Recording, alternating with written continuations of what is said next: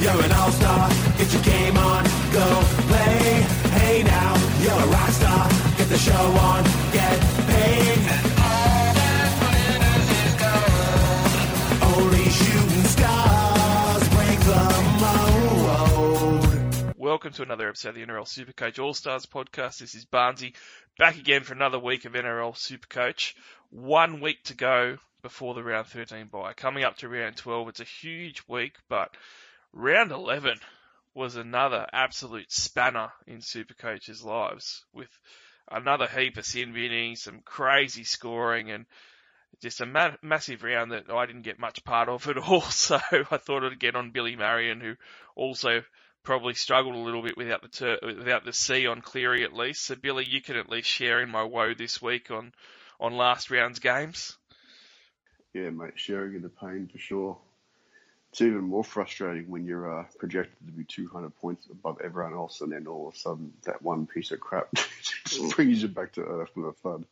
There are 2 weeks in a row now that's happened to me. Hey, Leo, I've started off really well, and I've actually been on the score threads, and people are like, "Oh, that's a good score, Barnes." Like, "Yeah, I'm really pumped. Hey, I've nailed the first 3 games," and then all of a sudden, it starts happening, and you start to go on that slide. I didn't have the C on Cleary, and I didn't own Turbo, so that killed me. But I still ended up with a good score. I was I think it was 1438 in the end, or something like that. So normally that sounds pretty good, but these days you need a 1700 to be comfortable, don't you? It's been crazy. Yeah, pretty much, mate. Gone are the days where 110's a decent score and you can loop 130. Anything less than 150 now, you don't bother. Yeah, well, it's pretty crazy. So, let's get stuck straight into the pod. We're going to stick to our normal format that we've been doing the last couple of weeks, where we're going to be going through a trade segment, which will start off with a bit of strategy review, and then we'll be going to all the players for trading. So that includes our farming segment, our gun segment, the bargain bin, and the pods. And then after that, we'll go into the TLT roundup, which will be a quick roundup, looking at C and VC options mainly, and also mentioning our Top Sport Bet of the Week, because Top Sport is an important partner of the NRL Supercoach All-Stars podcast, so I do need to mention them right now as well. They are 100% Australian-owned bookmaker too, which is fantastic, but even more fantastic is that they often have best odds in the market, especially for NRL. So if you like betting NRL, definitely give Top Sport a go, but do so responsibly if you are going to gamble. They do also have some other great sporting odds as well. I love the NBA myself. NHL playoffs are happening at the moment.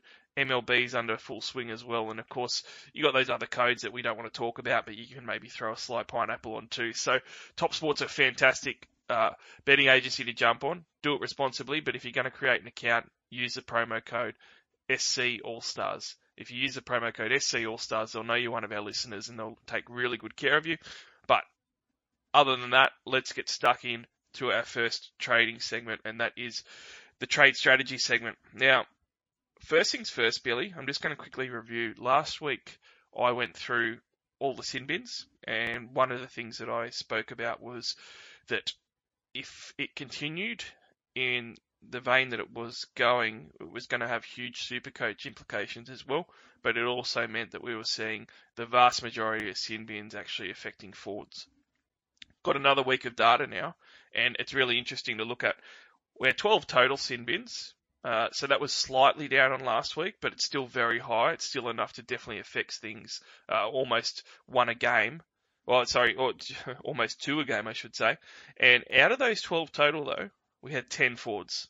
So lo and behold, it is 100% holding up. Across the first 2 weeks of this sin bin carnage with round 10 and 11, we're now looking at around an 80% strike rate of sin bins taking out a forward. So very much so. It's the forwards that are going to be affected, it looks like. We've now got 2 weeks of data to support that.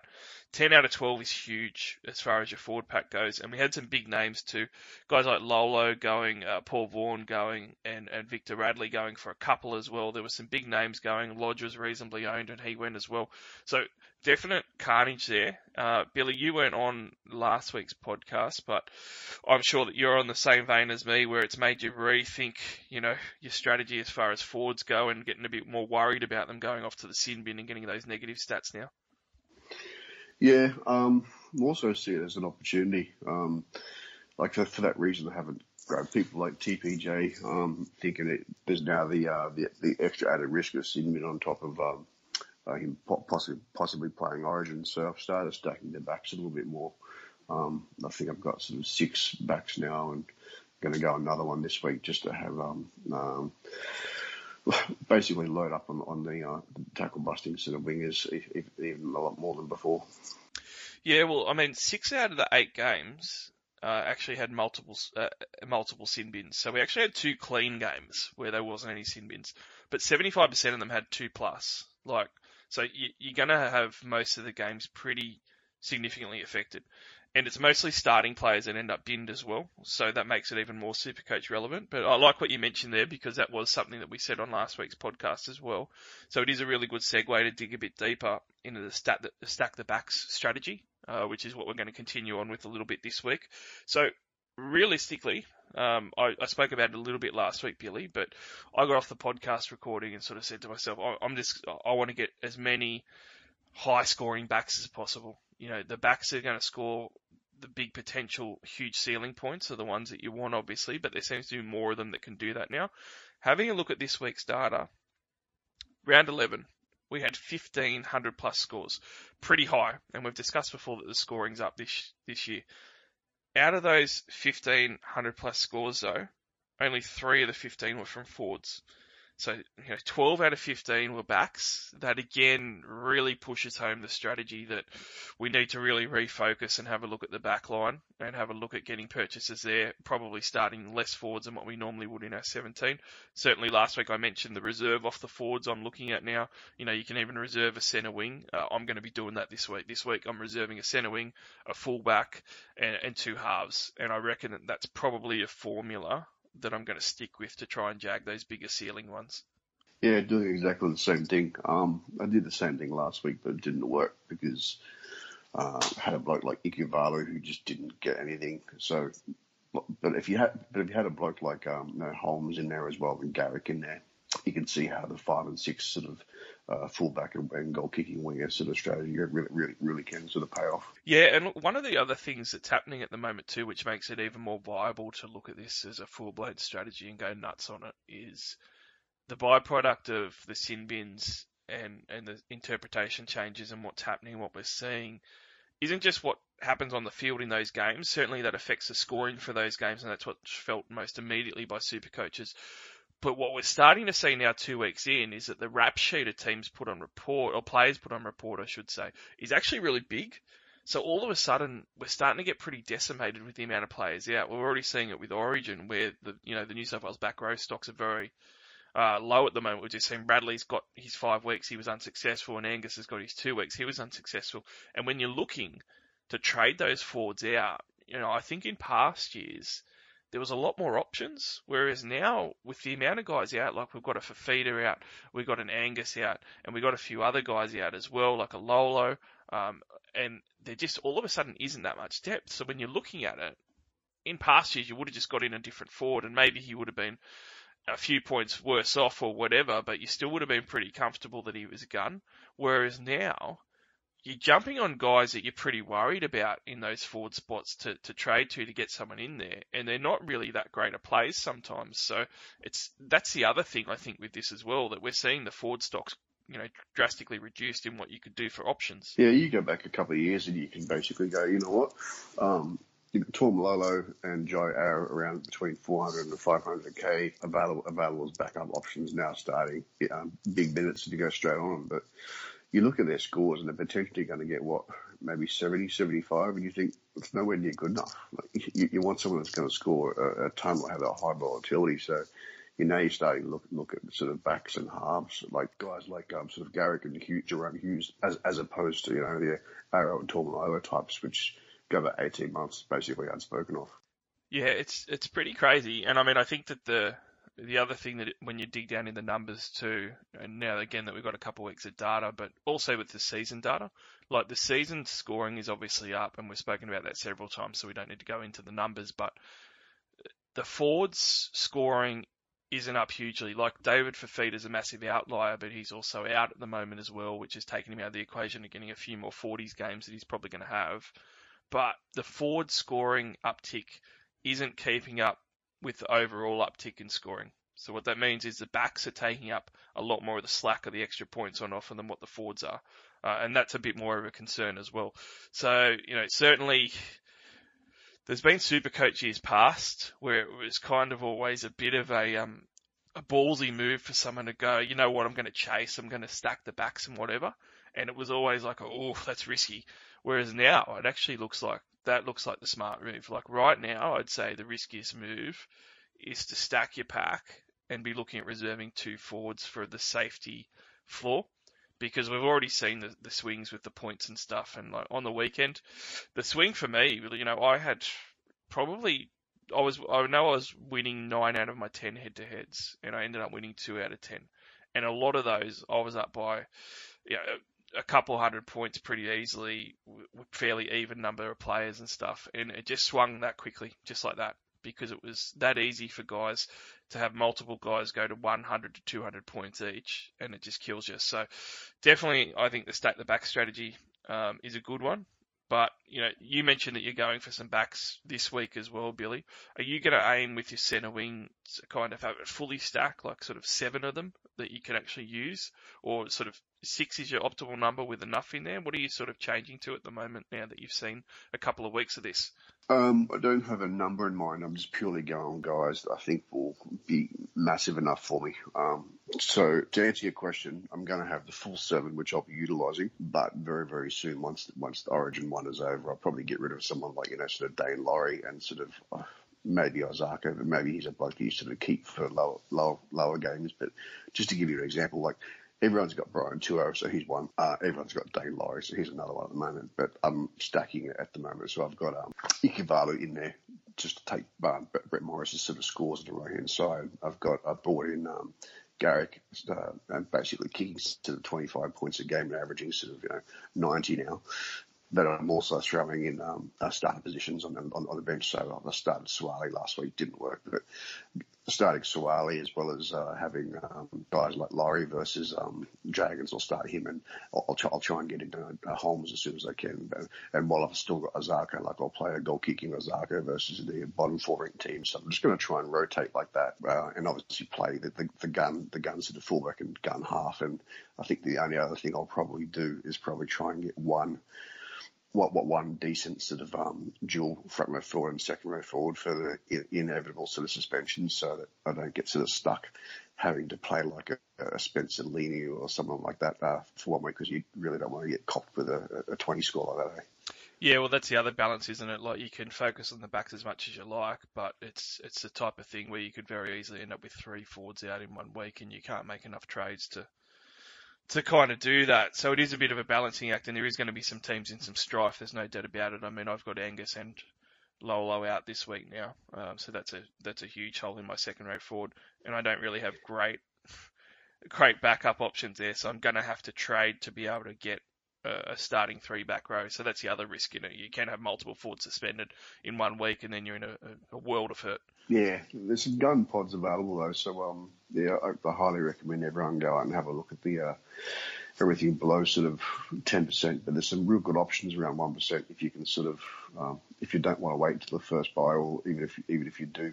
Yeah, well, I mean, you mentioned Garrick. I'm going to talk about him a bit later, and we're also going to talk about Holmes, so we won't go into their numbers. But one thing that both of those guys do have is the goal kicking.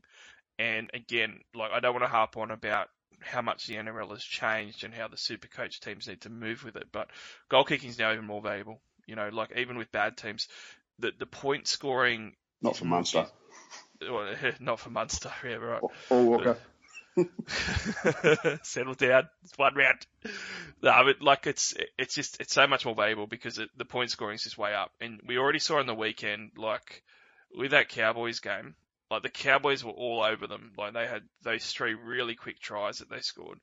And then you sort of thought, Newcastle are just going to get slammed here, and they probably should have. But then, you get a couple of sin bins happen, and then all of a sudden, the Knights score 3 tries as well, and then it's right back in it. And you're just going to get this machine gun scoring where there's going to be a lot of points, and you just saw the Panthers put up 50 plus points effortlessly on the weekend as well. So goal kicking is starting to look like it's going to be even more valuable. My centre wing at the moment, I've got Hines, Toto, Holmes, Sevo and Crichton.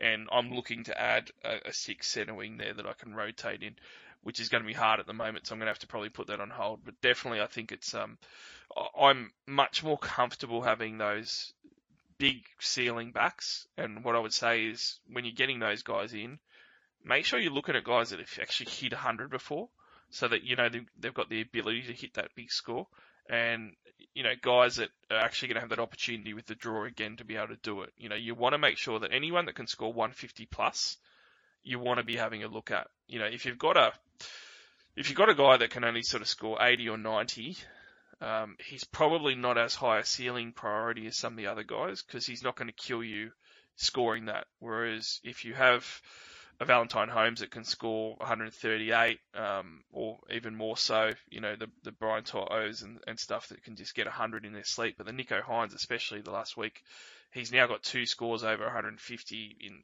I think he's 2 of his last 3 starting games or something. Like, those are the guys that you want to target.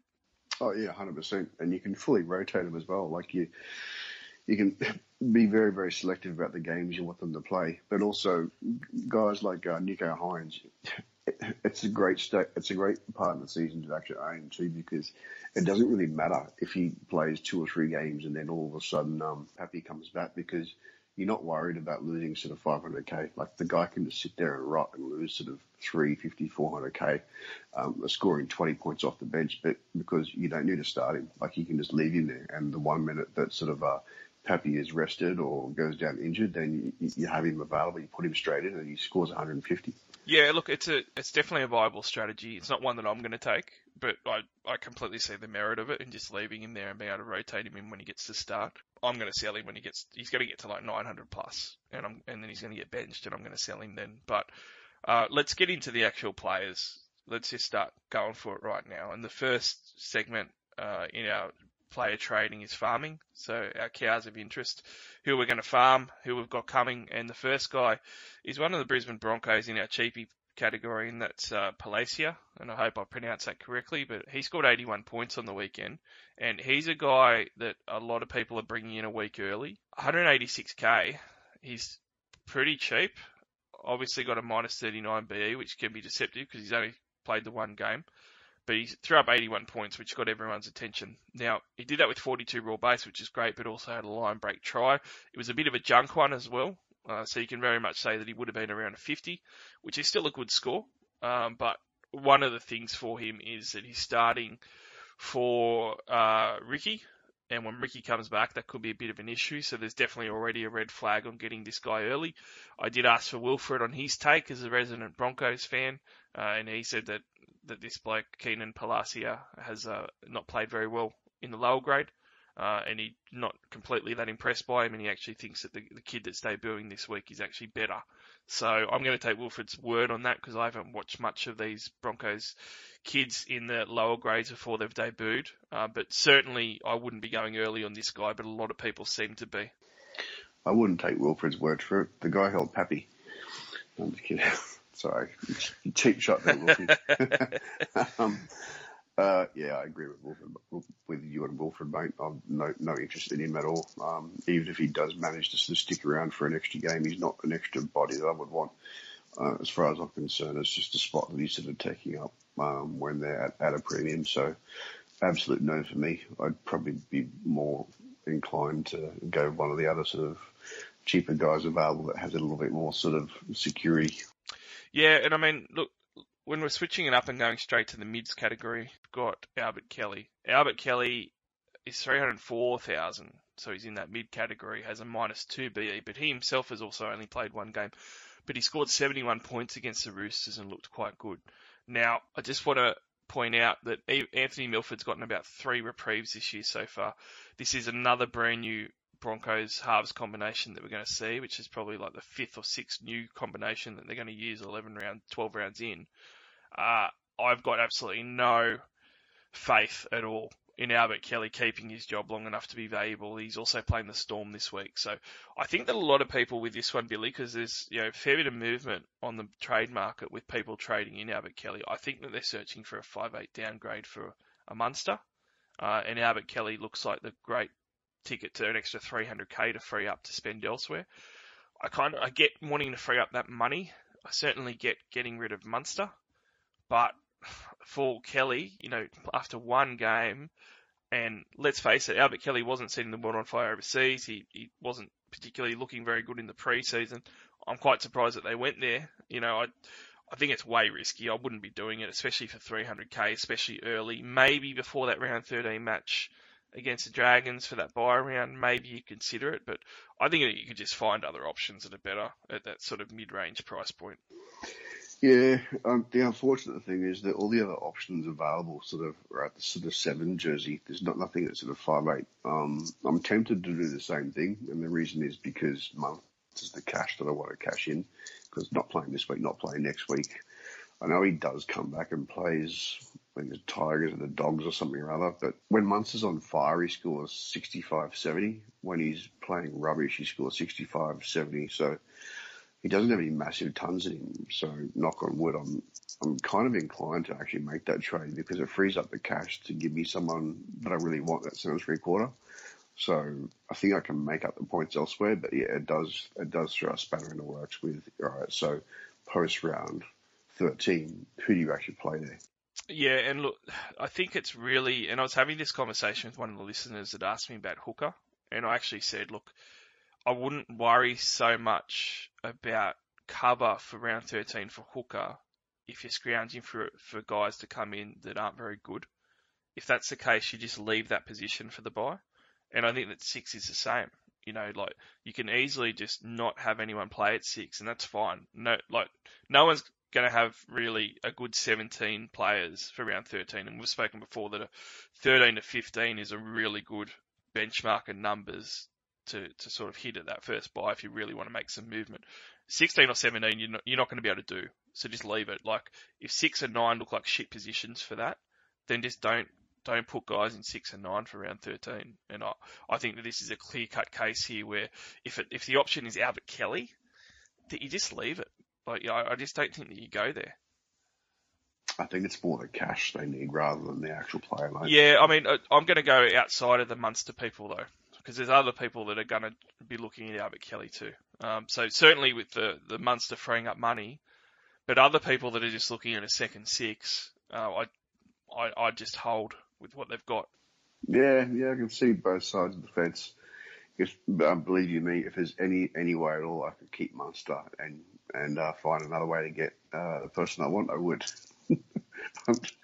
Well, I'm going to give you away, mate. I'm going to give you away to trade Munster out and be happy with your purchase. Show me the money. And this is the next mid that we're going to talk about. Burton at the Panthers. He killed it on the weekend, and he's much more expensive, but he's still mid-priced. And I would be trying really hard to find the extra 150 odd Ks. Not even 150. You know what? 140,000. Try hard to find 140,000 to get Matt Burton in, which is still going to free up 150k for Munster, and you can still do a lot with that money elsewhere. But Matt Burton is someone who is a dual 5'8" halfback, which is handy. He's just coming off a 123-point demolition against Souths, where he scored 3 tries. For the year, he's actually scored 8 tries, and he's been going solid. In saying that, he has some lower scores in there, 21, 55, 34, 56, but has another ton against Manly at 107. So he's got 2 tons out of his 9 games, which isn't a bad strike rate. And he's also got the Bulldogs coming up this week, so prime trade-in time. Break even at 22, and then he's got the Tigers and the Sharks. So great 3-week run, mate. I'm going to say that as a mid, I much prefer Matt Burton. I know there's been some talk that, Burton could be a centre and in the Origin team, and some people have put him in there as their Origin pick, but I really don't see it, hey. I do not see guys like Whiten, Latrell Mitchell being passed over. I don't see guys like a Luai, a Cody Walker, and so forth being passed over as a bench utility for Matt Burton if they're not in the starting side. I don't see how he fits in. I think that he's a massive bolter, and that can happen. We've seen it before, but I think you've got a 90% chance here that he's not going to be in the Origin team, And this is a week to get him in as well, so you're going to have to take that punt. But he plays the Bulldogs, so he could end up with another ton this week. Yeah, I know what you mean. I prefer him over Kelly as well. The problem is it just comes down to coin, that's all. It's bloody tight with the old budget. I like the fact that he's playing the Bulldogs this week. I like his sort of break even. It's not minus 67. I think it was 22 from memory. I like the fact that he goes to half next week, so he's going to be, you would think, the dominant half versus the Tigers, and then come out the other side and have that sort of Sharks game where you could probably sell him. The cons, the thing I don't like about him is that he had to score 3 tries last week and have a try assist to score 123, whatever it was. I don't like the fact that he has to score that many tries for that sort of score. The 24 or the 48 scores he threw in earlier as well. Mm-hmm. Pretty sure a couple of those were against soft teams as well. So just because it's the Dogs, there's no guarantee he's going to throw up a massive ton. Like they quite could easily put 70 points on him and he might score nothing. That's my concern with him, and that's the only reason why I sort of ummed and ahed about him, because it just concerns me maybe having a 30 score in there for a position like half. But not the worst, but I'll tell you what, he's going to make some coin pretty quickly. Yeah, he'll make some coin. He's got that 123 hanging around in there, and you expect out of his next 2 games, Bulldogs and Tigers, he's going to have another big score in there as well. So I think at worst you're going to make some money out of it, and you're going to get some decent points for a few weeks, and that's not a bad worst case scenario. You do have to outlay a bit of coin for it. I don't think he's the best buy in the world, but out of the 5'8" guys, I do think that he's the best one if you're looking for a lower cost sort of one. And he does also have the dual there as well, so you could always move him down to halfback too later on if you needed to sell someone or you needed some cover or something like that. So I do look, if it's him and Albert Kelly, like even with the extra 140k he costs, I think it's night and day. And I do think that most teams can find a different second player to trade along with Munster as their primary trade to be able to get someone decent they want with that second trade. Makes it even harder if the option is selling Walker, because Walker's got pleaded Raiders this week, doesn't he? Yeah, he does. I mean, it's pretty tough with Walker because I'm actually sitting him at the moment myself, and then I just changed it before we started talking to playing him. So yeah, it's a bit hard to pick what to do with him, isn't it? Yeah, I'm playing him too. Like, if you had to pick the two and say, listen, you got your last $100, you had to bet on who's going to score higher. Would it be the Burton at centre through quarter versus the Dogs, or a half against a depleted sort of team that's just dropped their sort of halfback? Yeah, it's I think it's a pretty tough one. I know, and the fact that I've got Ikivalo in there as well as Teddy, it's really dumb to probably drop a guy like Walker knowing that he's the one that's going to have to throw it out there. So you're either all in or all out. I don't know. Well, look, let's move on to the last mid on our list for our farming, and that's Reece Walsh. And this one's a lot harder. He's only 417,000.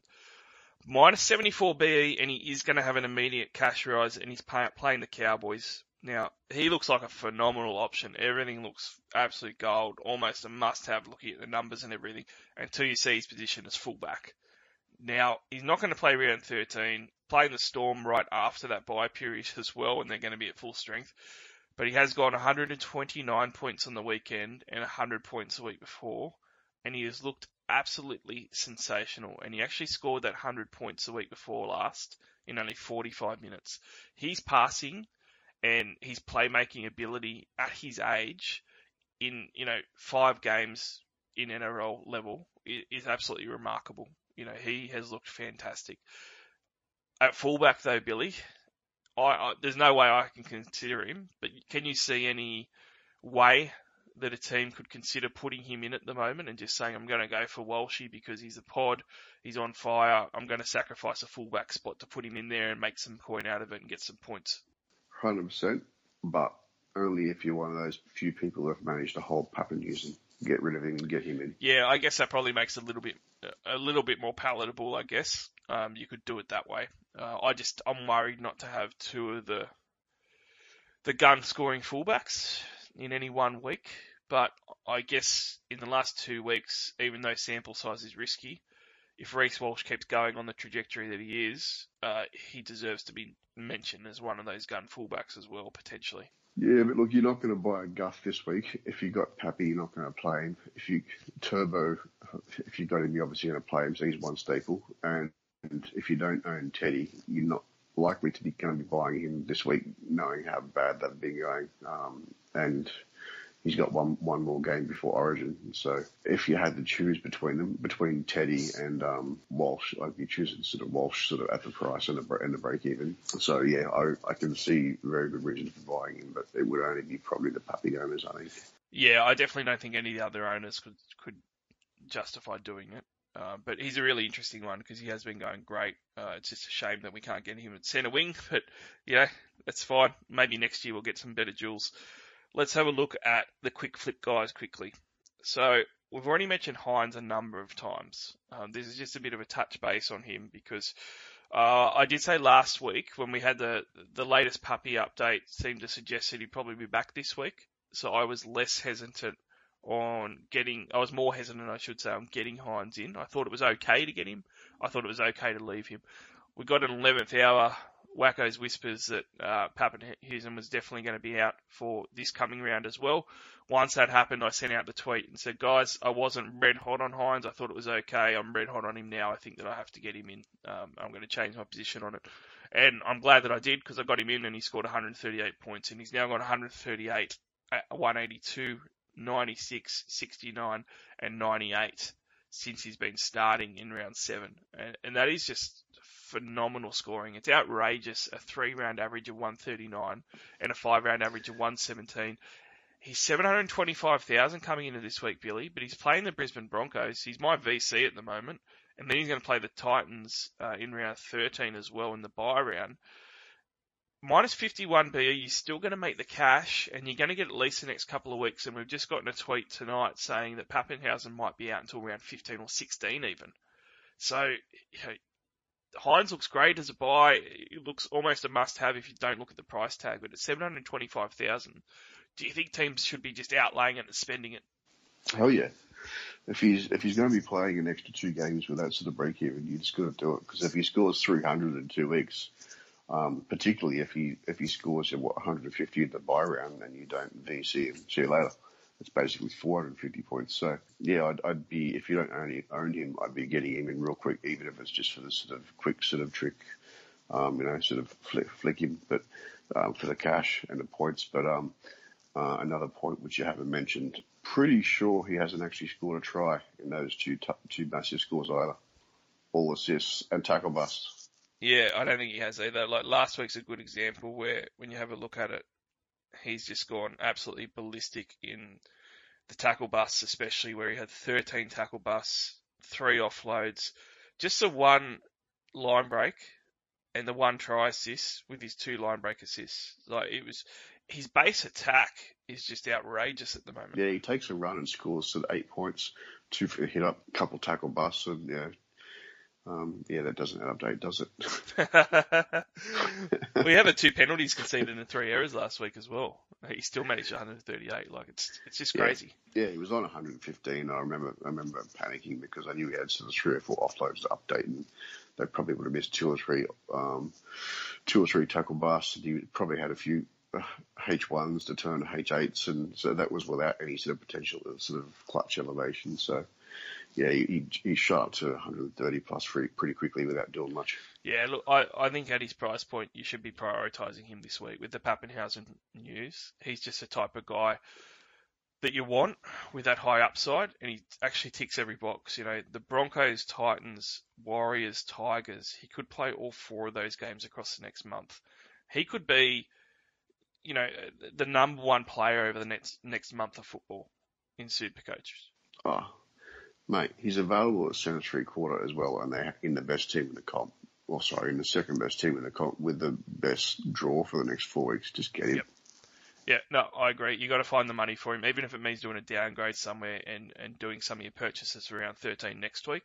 I think that you need to adjust accordingly to be able to do that now. And I will say, I wasn't red hot on him last week, but this is what happens in Supercoach, and this is what happens in footy when guys.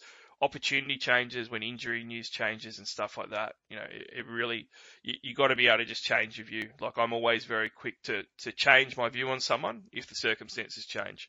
They changed for Hines immensely with the Papenhuyzen news. If he was back on the bench this week and scoring 10 points or something, I was a bit worried about that. But being able to play him constantly for the next month, that sounds phenomenal. Who do you reckon picks him up? Isn't he? He's off contract this year, isn't he? I think he's going to go to the Dragons. They've already Really? told Dufty to leave. They've got an absolute mountain of cash. And look, they've been overpaying bad players for years. So, think about the sort of money they're going to offer to an actual good player. They've got to offer him $800,000 for 3 years, and then hope he asks for only $900,000 instead of $1 million.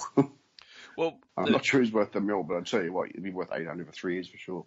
Well, the thing is that they've obviously got a lot of guys coming off contract, like Norman's coming off. They've got Dufty. They're telling that he can leave as well. But there isn't a huge amount of teams in the market for Hines because a lot of teams actually have a fullback they're committed to either financially or because their talent is very good already at fullback. So he doesn't really have as many options as what you would think his talent would suggest. And then you've also got the financial constraints of a lot of clubs as well. So you have to come down to which teams can actually fit him at fullback or 5'8" if he'll go there, and which teams actually have the money. And I don't think that's a very big list. I think there's probably got like 4 of them that can happen at. Only takes 2 teams to want him, but I think the kid's an absolute talent. Is going to put some points on the board, so it's only going to take 2, mate. Something to like some sort of Broncos and probably Dragons. Yeah, I think it's out of the Broncos and Dragons. I think one of those 2 teams are going to be getting him, and it's going to be really interesting watching whether he's going to be able to maintain that impact. He's come onto the scene with these starting games very much like Pappenhausen. Reminds me a lot of him as far as how he's just been in blistering form right from the get-go whenever he's gotten his opportunity. But we do need to move on from farming Billy. But there was one last guy that was on the list, and that was Brandon Smith. He burned a lot of teams at the start of the year, Brandon Smith. So many people will be off him, but on the weekend, he absolutely carved Canberra. 106 points.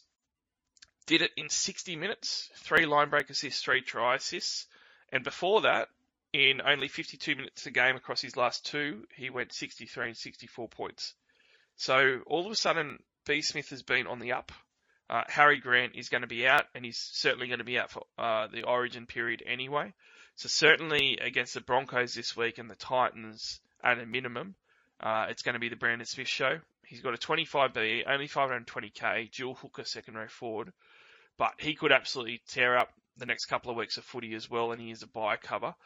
I'm a little bit down on him only because he has to get bulk try assists and line break assists to be able to get up there, and he has some lower games there, like in round 7 against the Warriors, he played 58 minutes, still only scored 38 points. He's had those duds in there. So I haven't been huge on him, but he's only a few % owned, so he's definitely pod territory.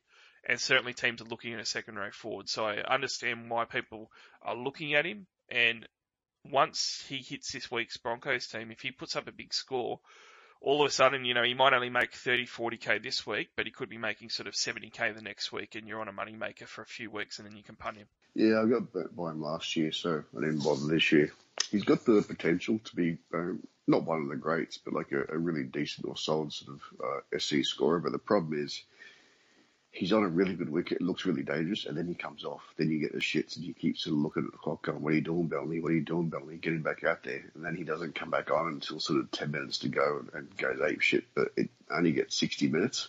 So even if he does score really well, he's basically just scored 60 points, which isn't the greatest. And like you said, needs the 3 or 4 sort of tries just to get to the 100, which I think is too much to ask for a bloke sort of week in, week out. And then you got no idea sort of at the last minute when sort of Grant's sort of coming back and named 18th or 19th person, whether he's going to come back and start on the bench or what the minutes are going to look like. And all of a sudden, at the last minute, you'll find that sort of Cheese goes to the bench and he comes on for 25 minutes and it completely screws you. So I'm going to say no to him. I think he's a pod, but not enough to sort of hurt you or give you enough elevation. So I'm just going to not worry about him. Yeah, I'm in the same boat with him as well. Let's move on to the gun talk. Now, guns, we have to just say, pay homage to Tommy and Cleary. Far out, 190 points for Cleary. I've never been so upset at owning a player who scored 190 points just because I didn't put the C on him. I was filthy. And Tommy ended up with 159, and I think there were some unicorns in there as well for both of them because, tell you what, Luai got ripped off and Schuster got ripped off for try assist as well, I thought. So they both got their superstar points, but far out, it's really looking like, I think that everybody already had to have Cleary, but it's an interesting discussion right now in circles about, whether the buys are going to matter as much, with all the chaos and everything. Do you just write off the buy? If you do you think that it's viable, looking at what Turbo's doing, to just say, you know what, I need Turbo in my side because he's killing it. I've got an opportunity to at the moment with, a 700k guy there that I can flip across.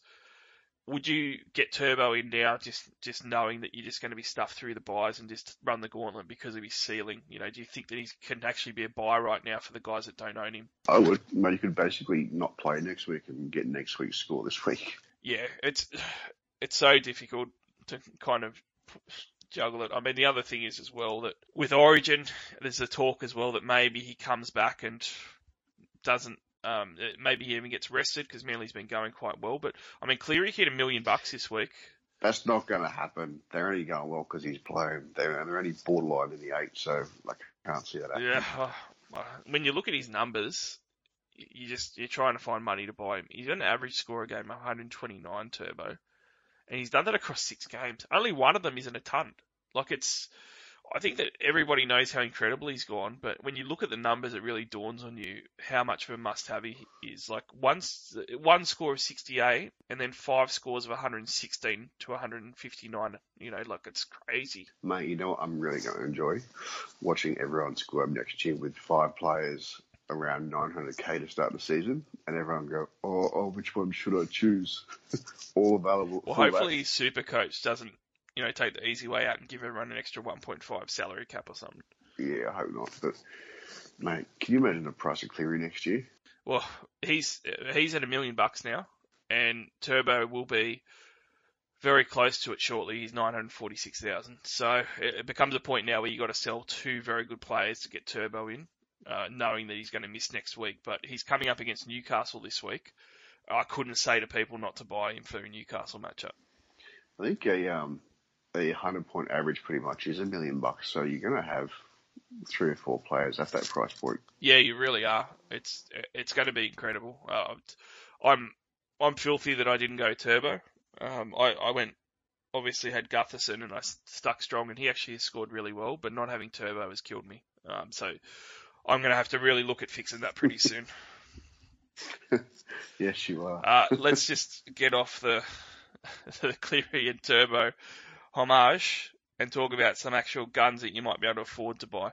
Valentine Holmes we've talked about a couple of times on the podcast, but not for a few weeks. And he's come out and had a massive score in the weekend. He was one of those 15 players that went ton, but he went massive ton. He scored 138 points, and he's been looking good, but not scoring as well the few weeks before with a 62, 50, and 63. And then all of a sudden, Valentine Holmes gets his try, gets 138 points, heap of goals in there, and he just looks absolutely prime for this week against the Warriors. BE of 19, doesn't play round 13, Billy, is going to play Origin, but 595,000, he is a cut price guy that has a really good ceiling, and most of his points are actually really good week in and week out at centre wing. So I've liked him for a buy before, but now that he's shown this type of upside and he's on a bit of a roll, I really like Holmes as a centre wing option. If you've obviously got the guys like To'o and Hines in there already, he looks really good to me. Yeah, agree. The only caveat with him is I don't think he's sort of good enough to sort of want to buy this week. I think he's one of the guys you'd probably wait till maybe R14. He does have massive scores in him, but I don't think he's going to have massive scores as much as some of the other guys available in that spot. So, yeah, for me, probably wait till R14 and sell the likes of sort of Laurie for him if you really want to. Yeah, it's probably pretty good advice, to be honest. I think that he will go this week against the Warriors, but he only scored 62 against them in round 8. Maybe it's going to be a similar type of output, and then you can grab him from the Manly game. He's got Manly and the Sharks before that next bye and Origin game that he's going to have. and then it's a bit of a tougher run. So I guess the problem is with getting him in 14. After that bye in round 16, which he's not going to play, he's going to have a really hard run where he's got Souths, the Roosters, and Storm. People could argue that Souths just got towed up and the Roosters aren't as good as what they were. Fair enough, but it's still 3 top 5 teams at the moment that they've got in a row. I would probably look at even selling him for that if I couldn't bench him. So if you're not getting him for round 12, I think it becomes a little bit hard. Like round 12, you can at least get him for 3 good games, sell him before the round 16 bye, and make a bit of money out of it as well as the points. Or you could have to hold him the way through and get him in a bit later, I guess. Yeah, I agree with that. I didn't realise that sort of draw was coming up for him. So, I probably wouldn't even bother buying him until sort of post to the R18 now. Yeah, you can go either way on it. I think that he warrants a bit of a discussion, though, for people to think about it. But I think there's too many other options that sort of come out of that. Like, you've got Thompson to come back. You've got those other guys that we talked about half a dozen times already. I think there's probably a good 5 or 6 blokes that you can have in front of him at this point. Okay. Well, Jerome Luai has dropped down all the way to 522,000. He's got 129 BE. Normally you'd say weight, but Bulldogs is pretty juicy. But I think that the biggest weight is the Origin. But people are looking at offloading Munster, and they're also looking at sixes going. There isn't many options, and looking at blokes like Albert Kelly. But some people are on the hunt for a gun, Billy. And if you're on the hunt for a gun, the 6, the last 2 weeks, Jerome Luai has thrown up his 2 worst scores of the year with 23 and 41. Before that, he's been pretty good, and he's averaging 70 points for the year. He's got a 128-point score under his belt as well, so he does have some bigger ones. 520k is very cheap for him. He's going to be even cheaper next week, and we'll know the Origin teams. If he's not in the Origin teams next week, he's probably going to be about 475k, and I'd be buying him for that Tigers game. And that might even be a case of teams could wait with Munster, do some other trades first, and buy him next week if they want to be conservative. But if you're really desperate hunting for points, you could always just take the plunge and just go for it now. He's probably odds on for Origin, but he does have the Bulldogs this week. Yeah, true. I'm just not that keen on him because unlike Munster, he really needs to sort of do 3 or 4 big things in the team just to get up to sort of 80 points, whereas Munster can do nothing.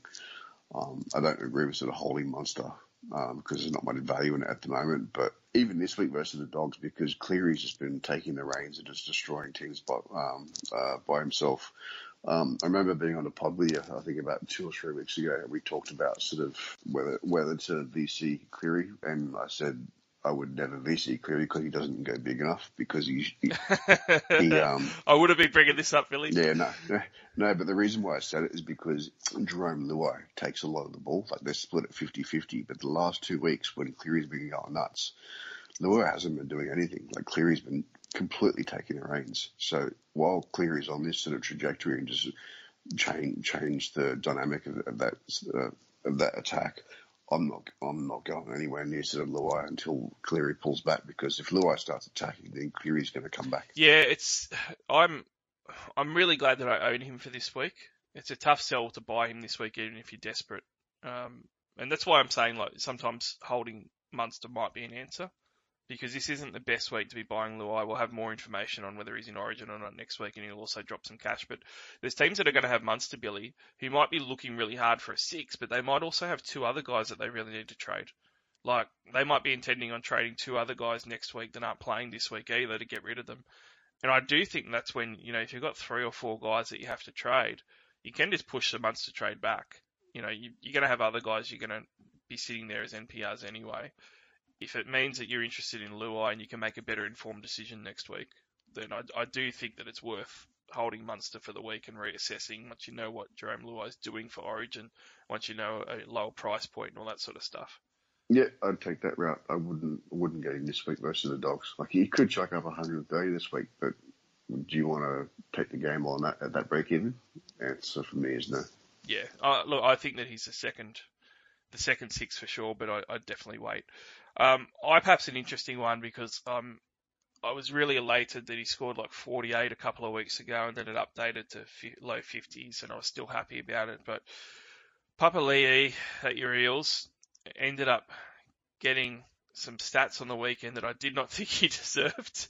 But all of a sudden he's on 98 points and had another big one. So I'm going to have to concede that whilst he keeps that starting jersey, he's going to be great, and I'm going to have to look at buying him because I haven't been able to eat into his minutes with anyone else. Now, he's 744,000, but we've already said that, you know, a lot of the extra stats and stuff aren't going to go to forwards, and you should be investing in backs. But the fact that he's a front row forward, teams are going to have to pay 700k plus in the next fortnight if they want him for that buy.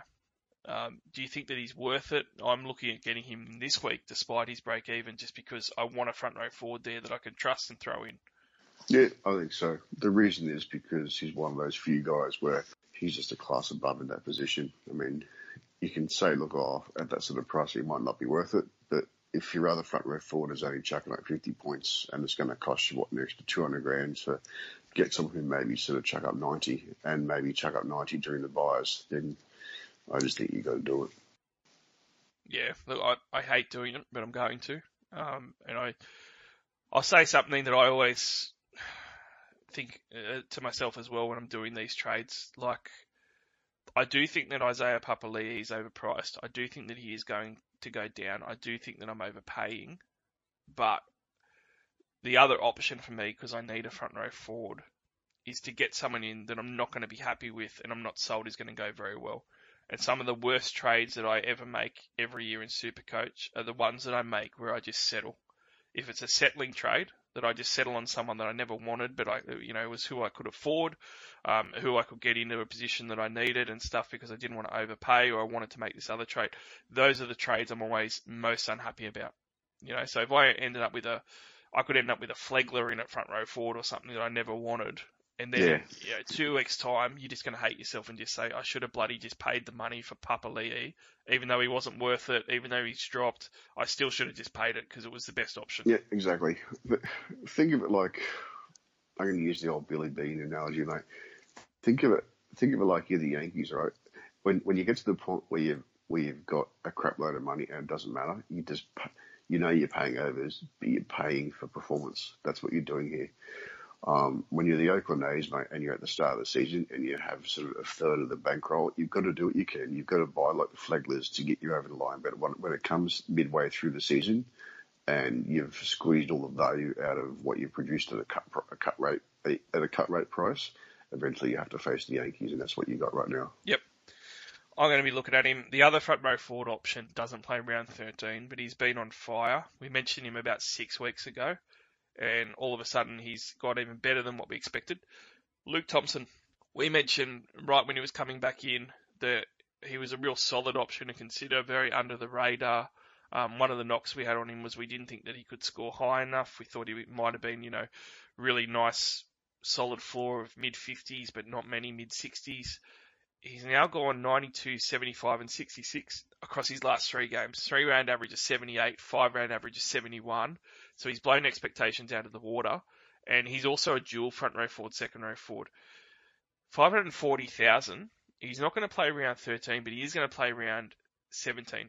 So he's another guy that's coming up because a lot of people are looking for front row forwards. We haven't spoken about him for a good 5 or 6 weeks. Thompson's minutes went down to 46, so that's the lowest minutes that he's played all year. The weeks before that, it's 68, 68, 55, 64 minutes, and that was all during the time that Jackson was down, I believe. So there is a bit of a thought train that maybe his minutes are going to be down and that he is going to be that sort of mid-50s to 60 sort of guy. What's your take on Luke Thompson? I think if we're going to regurgitate what we said about a month ago, it was something like, he's a bit of a plotter, Aiden Tolman type. He'll never score a try. And, Jackson's away at the moment and is going to come back. Well, he is a plotter. He is never really going to score a try, although he did. But he never... He's now scored 2 out of 7, so it's a pretty good strike rate. He does play for the Dogs, who aren't an attacking team, but they do have good forwards. But look, Jackson is back now, mate. He's in that James Fisher-Harris type category. The bloke is scoring really well, but don't understand why anyone would buy him because he's playing 45 fucking minutes. eventually he's. It was only on the weekend though. Like it could be a once off. I mean, I think that the thing is that he's 200,000 less than IPAP, right? I think, So, yeah. I mean, Look, mate, if they were playing the first buy, I'd 100% say, look, get him over IPAP this week. You can buy at value, get what you need, and then come out the other side unscathed. The fact that he doesn't play that first buy, and you've now got Josh Jackson in the mix, and he's not going to score a try every week, hopefully not every second week. I think the odds are against you now. I think if you got him, great, you've done really well. But I wouldn't be getting him this week, mate. Yeah, look. I think that if you can't afford some of the other front row forwards, like an IPAP, basically, I don't mind getting him, and that's going to have to sacrifice around 13 buy. But I think with front row forward, because we've spoken about it many times, as a position that's probably not very good this year, or not as high valued, I should say, as some of the other positions. I think what you need to do is just have a look at what you sort of want there down the track and not spend too many trades putting guys in and out of there. So if your best front row forwards are Luke Thompson, IPAP, and no one else, and you've already got IPAP, then sure, buy Luke Thompson and just stick with it. I just wouldn't be making many trades in front row forward, I guess, is where I'm getting at there. And I wouldn't worry too much around round 13 for it. I'd be looking at other positions to get in and out. Yeah, look, just going to go one step further. Like, if you absolutely have to go in that position, like I can see why you might be sort of taking a touch on him this week. But I just think if you can hold off, you're probably better off just waiting and seeing what happens next week, and use the coin that you can get next week for Papali, or wait and see if TPJ gets named and get him because he's a jewel. A few people have Welsh, so you can wait a week and cash out on him. I just think there's a couple more options, but you can probably take sort of, if you just wait 7 days. Yeah, look, he is definitely better as a post round 13 trade, that's for sure, because he's going to play the second buy. So if you don't have to do that trade now for your front row forward, just don't do it. But if you do, he is an option. He has been for a few weeks. Let's talk about our bargain bin. So going right down to the bottom of the bargain bin, we got this guy that used to be a pretty good Supercoach option for a little short period called Billy Kickow. And this year, I'm just going to say outright, he's been pretty shocking for Supercoach, but we always knew that was going to happen because he's only playing 55 minutes a game, which means he's only averaging 56 points a game, which since he's been starting, that's his worst season to date. His PPM's been actually the best that he's ever had. It's just that his minutes have been down. Now, Billy, I know you're going to rubbish me on this, but I'm probably going to buy him this week, and I'm going to sell to you why. Now, I know that you hate him. I know that you think he's not very good, but I'm going to tell you why I'm going to do it. $402,000 is not much to spend. My budget is probably about $403,000 for that second row forward spot, and I've got a player this week, so he's right on the radar. His scores have been terrible. You know, he's got a 3-round average of 51, a 5-round average of 46. He scored tries 2 out of his last 3 games. They went 58 and 54 in those. But big selling point for me, okay, he scored a double at the start of the year against the Bulldogs, and he scored 123 points and absolutely ripped into shreds. That was round 2. Absolutely destroyed him. In round 4 against Manly, scored a double, 92 points. Same thing happened. He's playing the Bulldogs this week. And then in round 13, he's playing the West Tigers, someone else with a notoriously weak edge defence. And in round 13, he's also going to have probably Yao out. Most likely, definitely he's going to have Capewell out, and possibly Liam Martin as well. That's all 3 other back rowers out, which means he's probably going to be approaching an 80-minute game, potentially. And all of a sudden, playing the Bulldogs, which he scored 123 points on in round 2, and then playing potentially 80 minutes in a bye round against the West Tigers, at only the small price of $400,000 this week, I do think that he's a bit of a bargain. You are going to have to flip him later. He is unreliable. But in saying that, I'll probably just leave him there, I reckon, and he can just ride as my worst second row forward as well. And because I'm purchasing him for $400,000, I think that's okay to do as well. So that's my sell on you for Billy Kickow, Billy. What are you going to say to me about it? Yeah, mate, I agree with you on that one. I think if anyone can do a double or a single versus the Dogs, it's him, and he's going to have those increased minutes for that bye round. Surely he plays 80 minutes with at least one of those blokes out, and you're likely going to have two, probably three. So 2 good rounds there. Probably have a low break even, and then one of those guys might even be rested. So could have 3 games under his belt for you. Yeah, and look, round 14 he plays the Sharks, which is a pretty good game for him as well. I did have some people ask about it, some listeners ask about it on Twitter as well, and one of the responses from a couple of people was, but is it going to really be worth a second trade? And my response was, look, I'm worried about burning trades as well, so I'm just going to keep him. And I think that works if you're getting guys at a low price point. Like if you're only paying $400K for a Billy Kickow, you can afford to just sort of keep him there. And it's not like they're a massive AE nightmare. Like he's going to have scores of 40 and stuff, but that's fine as an AE. He's not going to have a score of 10. So you can just sort of leave him there as your worst second row forward option, I think, for the year, and just play him for head-to-head matchups as well when you need to, when he's got some other good ones down the track, If you had to choose, but would you take him or Burton? Two pretty different positions. Like same price point, but no one's going to buy both of them. Yeah, it is the same price point. Look, I would take Kickow because there's, you've got more positions in second row forward. You've got 6 positions there to play around with, so I don't really care if I burn one of them on having Kickow sit there and not use him very much. I'm going to care if my second back, and we spoke about backs having the bigger, ceiling, is sitting there and wasted on Burton, and I've only got one to sort of use. Yeah, fair enough. Let's move on to the last part of the trading, mate. Pods.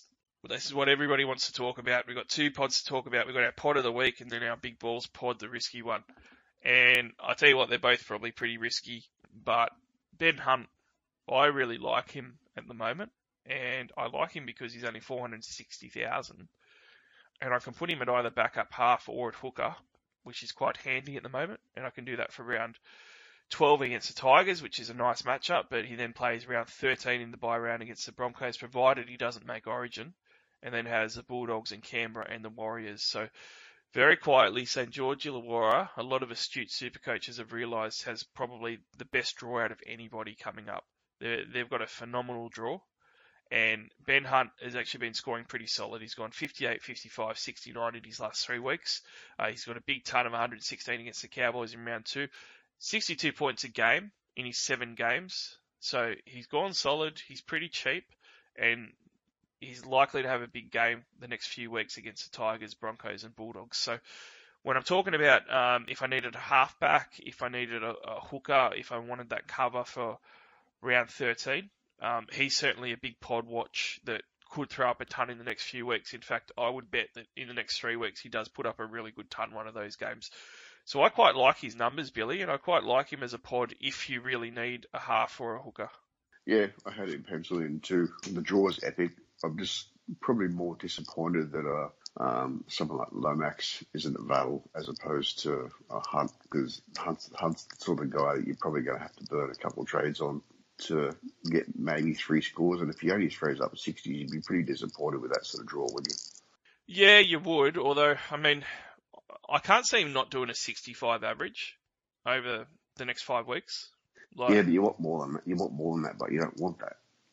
Yeah, but he's only priced at 460k. 65 average is about 550, so you're still getting really good value there. Yeah, but the thing, you look at the draw button and think, oh, that's an epic draw. I can play him for 3 weeks. But we're this far into the season, though. Who are you going to have to draw for him? You're going to have everyone's got 2 gun fullbacks, all right? You're going to have an extra gun second row. You're likely going to have an extra gun centre through quarter like Holmes or Garrick or someone in there. So who's the 4th person that you're going to drop in order to play? Well, there's no way that I'm doing forwards. Like I wouldn't reserve a second rower in my forwards. There's no way. Like I'm all about. Really? Yep, I'm all about reserving halves and fullbacks and all backs with how the points are going now. Like that was, like we said at the start, the segment at the start, like I want to limit the forwards that I'm playing in my reserves. So Crichton, Tohu, Harris, Dave Fafita, and you had like a 4th one, like, some Babison or something, like you wouldn't play one of those guys? Well, I play the first 3 because they're the top 3 at the moment.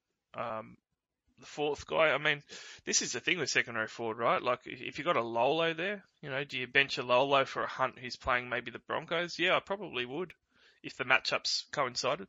I see where you're going. It's a really soft draw. I'd just be super concerned about sort of playing, but it might be a 50-50 call for that 3 weeks, but after that, you'd have to shut it down real quick. Yeah. Look, it's definitely for a bit of a run. Like, you got that probably 5 weeks even until the next bye. I think that you can just sort of hope over the next 5 weeks that you jag a ton or two, and then just sort of sell him for that round 17. That's sort of, I think that's the ticket with him. If he didn't provide that round 13 cover, I don't think that he would have been as much of an option. And still, like, there is a chance that he makes the Origin team. I don't think that he will, but some people are talking about it being a bit of a chance, especially if Harry Grant maybe isn't healthy for Origin. So if that happens, it really screws it. I've got this other guy as a riskier big balls pod, but you seem already sold that he's a gun, and it is something that you do, Billy. You're a loving man. You fall in love with players very quickly. It's a very intense affair, and sometimes it drops off very quickly too. You seem to have thrown Ruben Garrick into the gun category very quickly. He's averaging 72 points a game now, but he has been absolute dirt in the past, and he does cost 620,000. So he's very expensive for what he's done before. Last 2 seasons, basically as an 80-minute player, he's gone 41 a game and 52 a game. Was goal kicking. This season he's going 72 a game, and he's actually got 3 tons to his name. 113, 105, and then in round 11, last round, 128 points, which is his career high. Now, he's been going great guns. He's got a pretty average base at 26, but obviously has the goal kicking.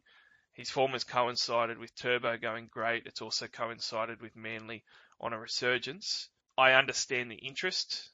I'm not as enthusiastic as you in declaring that he's one of the top centre wings.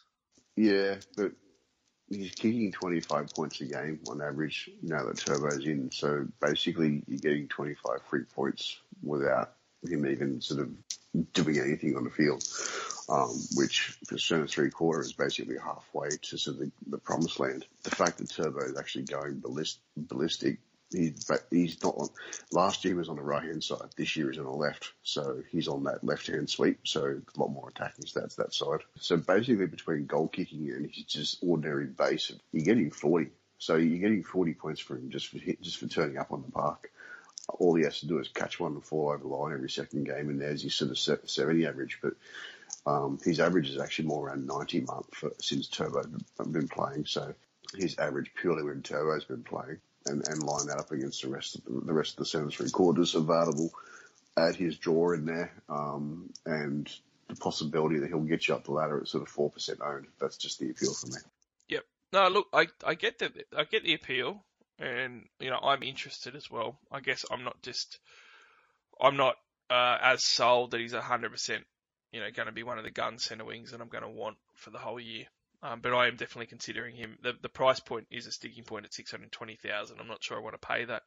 I do think that Turbo coming back makes a difference, but I hear this a lot with a lot of the Manly guys. Turbo returned and, they're killing it since he's come back and stuff.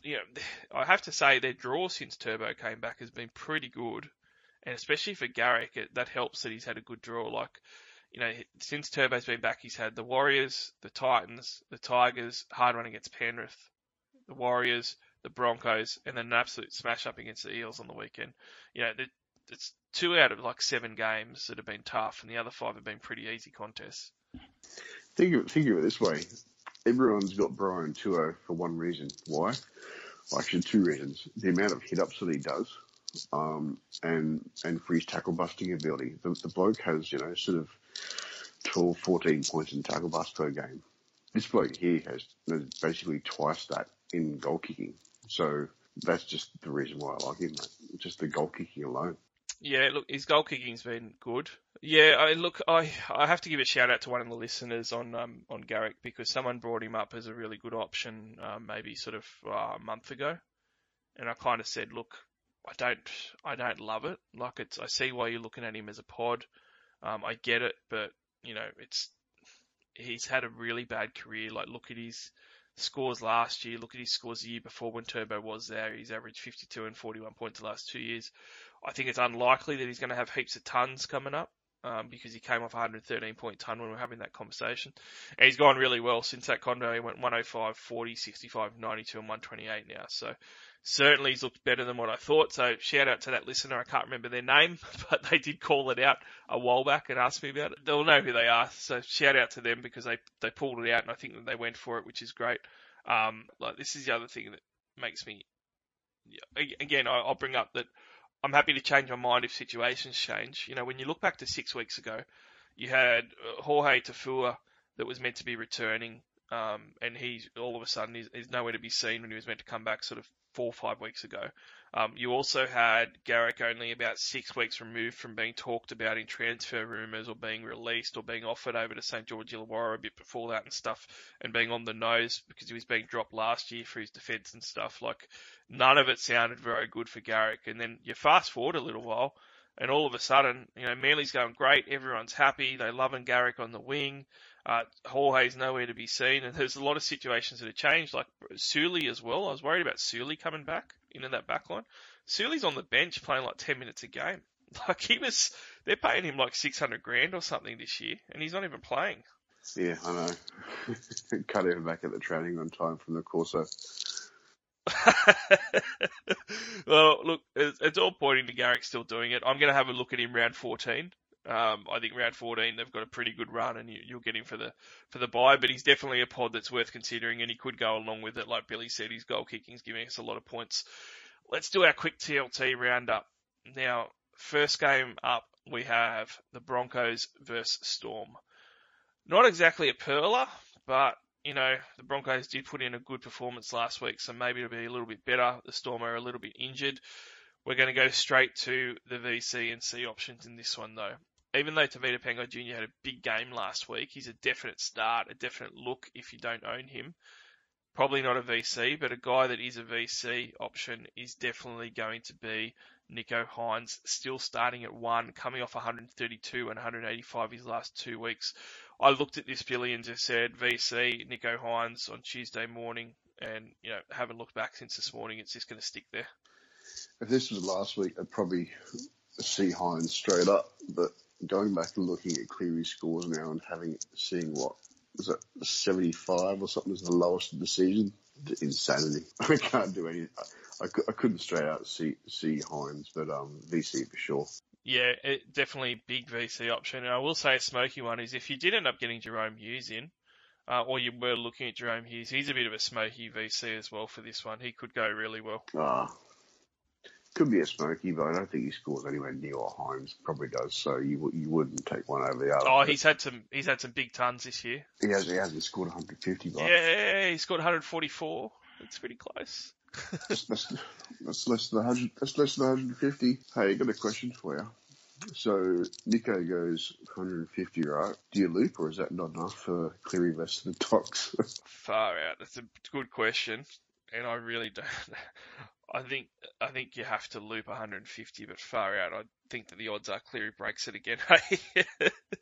I reckon you probably need to put a floor on your AE for that. Like if you can put a floor of 30 on it from Spencer, Lunia, there, whatever you call it, and guarantee Simpkins not going to play a 5-minute cameo, I probably would, but if not. For the top sport bet of the week, Billy already mentioned that Nicho Hynes hasn't been scoring tries despite his big scores. So I reckon against the Brisbane Broncos, who love to give points up to fullbacks, this is a great week to get on Nicho Hynes. $1.88 on top sport. I'm all over that one. Lock it in. Next game, Cowboys versus Warriors, Billy.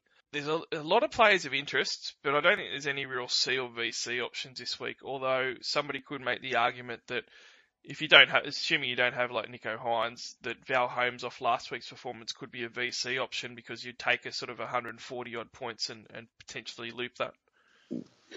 Yeah, you could.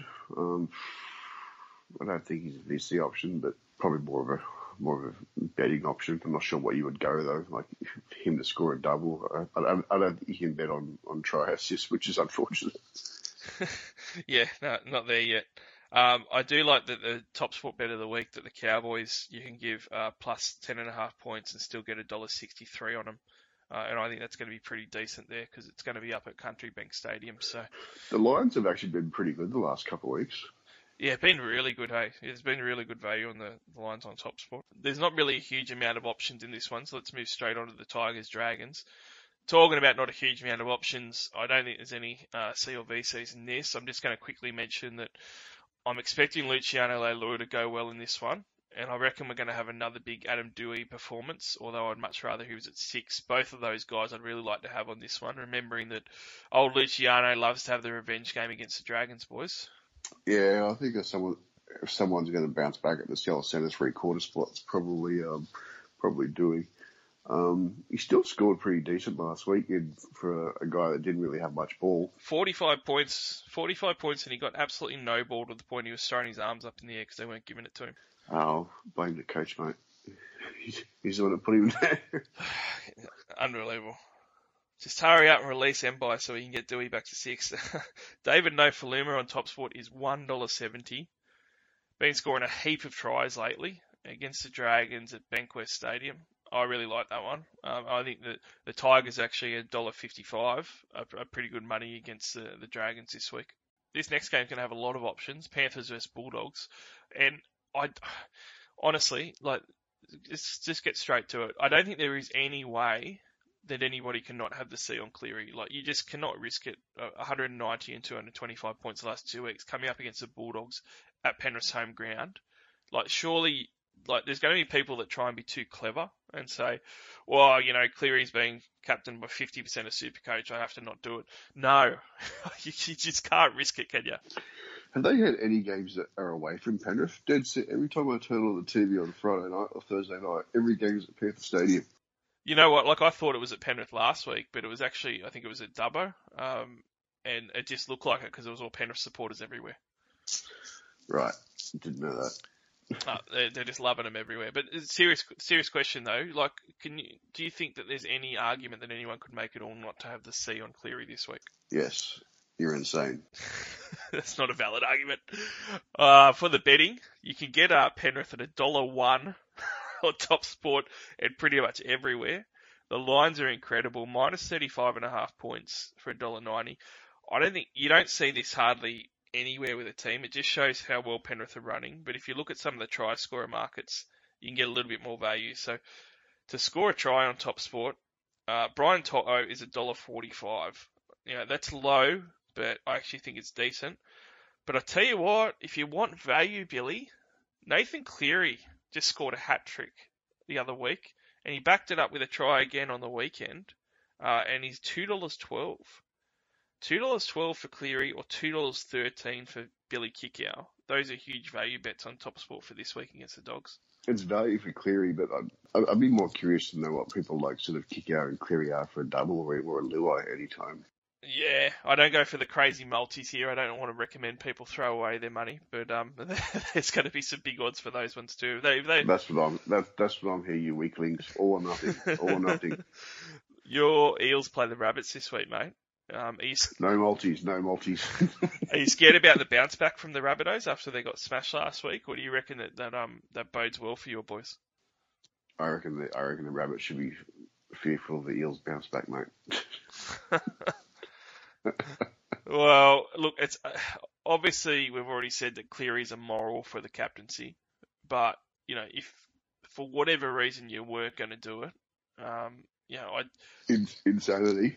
Yep. Yeah, if you're insane, I don't think there's anyone in this game that really you could do it with anyway. I mean, Gutherson's got some big scores. If the Eels do what Penrith did to Souths last week, someone like Gutherson could go 140. Someone was only just saying this afternoon that was it Michael Blake led in 3 tries down his side and is now allowed to play again up against Latrell Mitchell's preferred attacking side. So yeah, if you're own, he would be the captaincy choice in draft, that's for sure. Yeah, look, Latrell could have a big game this week. He's a real smoky as far as pod options because nobody owns him now because he's only just come back for the one game and he's potentially going to play Origin. But he's a real smoky. If you've got him, he could have a big week this week as well. It is Indigenous round. He really gets up for those rounds. He's really pumped for him as well. Could also get 4 sin bins given how pumped up he gets. Oh yeah, he hasn't really played much under the new rules aside from the weekends, so that could happen as well. As far as the the betting goes, it's a real hard one. Your Eels are actually outsiders at $2.20 on TopSport. I really like giving them an 11.5 start, where you're going to get $1.78 for them still. I'm going to be taking that one. Oh, hell yeah, I'd take that. But they're supposed to be good at their defense, but can be a bit hit and miss at times with when you're up against someone like Trbojevic. Yeah, it seems like a half decent bet. They got Cam Murray back, which could be good for our Origin team. But let's move on to the next one. Very quickly, the Roosters versus Raiders. I think that if it wasn't for Nathan Cleary going ballistic all the time, that I could just about put the C on James Tedesco again. He ended up scoring close to a ton last week, 75-point first half, and then obviously it was all chaos the second half. So I don't mind putting the C on him if Nathan Cleary wasn't playing. Obviously he is though. So, I mean, if you don't own Nathan Cleary and you have Tedesco, yeah, I think he's an option. I think Teddy's going to go well again this week. He's actually averaged a ton the last couple of weeks. Yeah, I think he will too. It's frustrating because it was actually around an 85 point first half. I remember I was doing the math beforehand, thinking, they missed a few TVs and offloads here. So once these update, it's about 85 points. So he actually only scored about 10 points in the second half, which was frustrating. It was such a bad second half of footy. It was really tough. It was very, very hard to watch as a Roosters supporter. But I digress. TopSport bet of the week for this one. I do think the Roosters are going to get it over them. I do think the George Williams stuff is going to affect the Raiders, and they haven't been playing well. And didn't the Raiders play terrible that second half last week? Like, they just rolled over against the Storm. Yeah, I think so. I think I'm going to jump ahead of you here. I think Ikavalu for a double or a triple, got to be some market value there. Well, Ikavalu is $1.64 anytime, and Tupou is $1.68 anytime. Both of those are phenomenal odds for the Roosters, who are probably going to put on points. You can also get the Roosters to win minus 8.5 points, so they just got to win 9+, and you're going to get $1.63 for them as well, which I think is phenomenal considering the turmoil that Canberra's in at the moment. I do expect the Roosters to have a good showing this week as well, although they are going to be down on Angus Crichton, which is going to hurt. The last game of the round, Billy. Second last game of the round, I should say. Sharks versus Titans. This one here, I don't know how to nicely say it. Nothing really of interest for the Sharky side, but on the Titans side, David Fifita's returned, which is absolutely massive. The Sharks are a prime matchup for him. He is going to be playing Origin. He's going to be out next week. But could a sneaky move be just grabbing him and putting him in here because you've got maybe an Angus Crichton that you've got to trade out who's worth, over 600k, and you could easily do it? Like, if you're hunting for points and you've got bulk bank, which there's a few teams that are, would that be a bit of a move to sort of get a pod player in early? Normally I'd say yeah, but probably not this week. He's got a high break even, so if you just go an Origin player, you're going to get 65 points this week, 65 points next week. Which is basically the same as what Fifita would get if he had went absolutely mental and scored 130. It takes the risk out of the equation, then you can easily sort of get him next week anyway, so you're not really losing anything, particularly because you're not going to captain him either. So take the risk out of the equation, just get him next week. I don't think there's any real need to buy your stack on him. Yeah, look, I'm going to say that if you've thrown the buy out the window and you don't care about it, and there's plenty of head-to-head teams that have done that, I think that doing an Angus Crichton to a Fifita is a very viable option for this week, and it's a bit of a pod move. On the TopSport bet of the week, I'm going to say the Titans win on the back of a Fifita try. Knights vs Eagles is the last game. This one's up in Newcastle. We got Kalen Ponga back for it. Huge game. Kalen Ponga versus Tom Trbojevic. Two guys that are definitely week in, week out captaincy choices. It's just that Cleary has been absolutely ridiculous in how good he's been, but Tom Trbojevic has been as well. And the Knights were pretty bad last week. Even with Kalen Ponga back, the Knights could still be bad this week against a pretty hot Manly side. If there's going to be an answer to the insanity question of don't put the C on Cleary, is it maybe that people think that Tom Trbojevic can outscore him this week anyway and maybe get 199 points against the Newcastle Knights?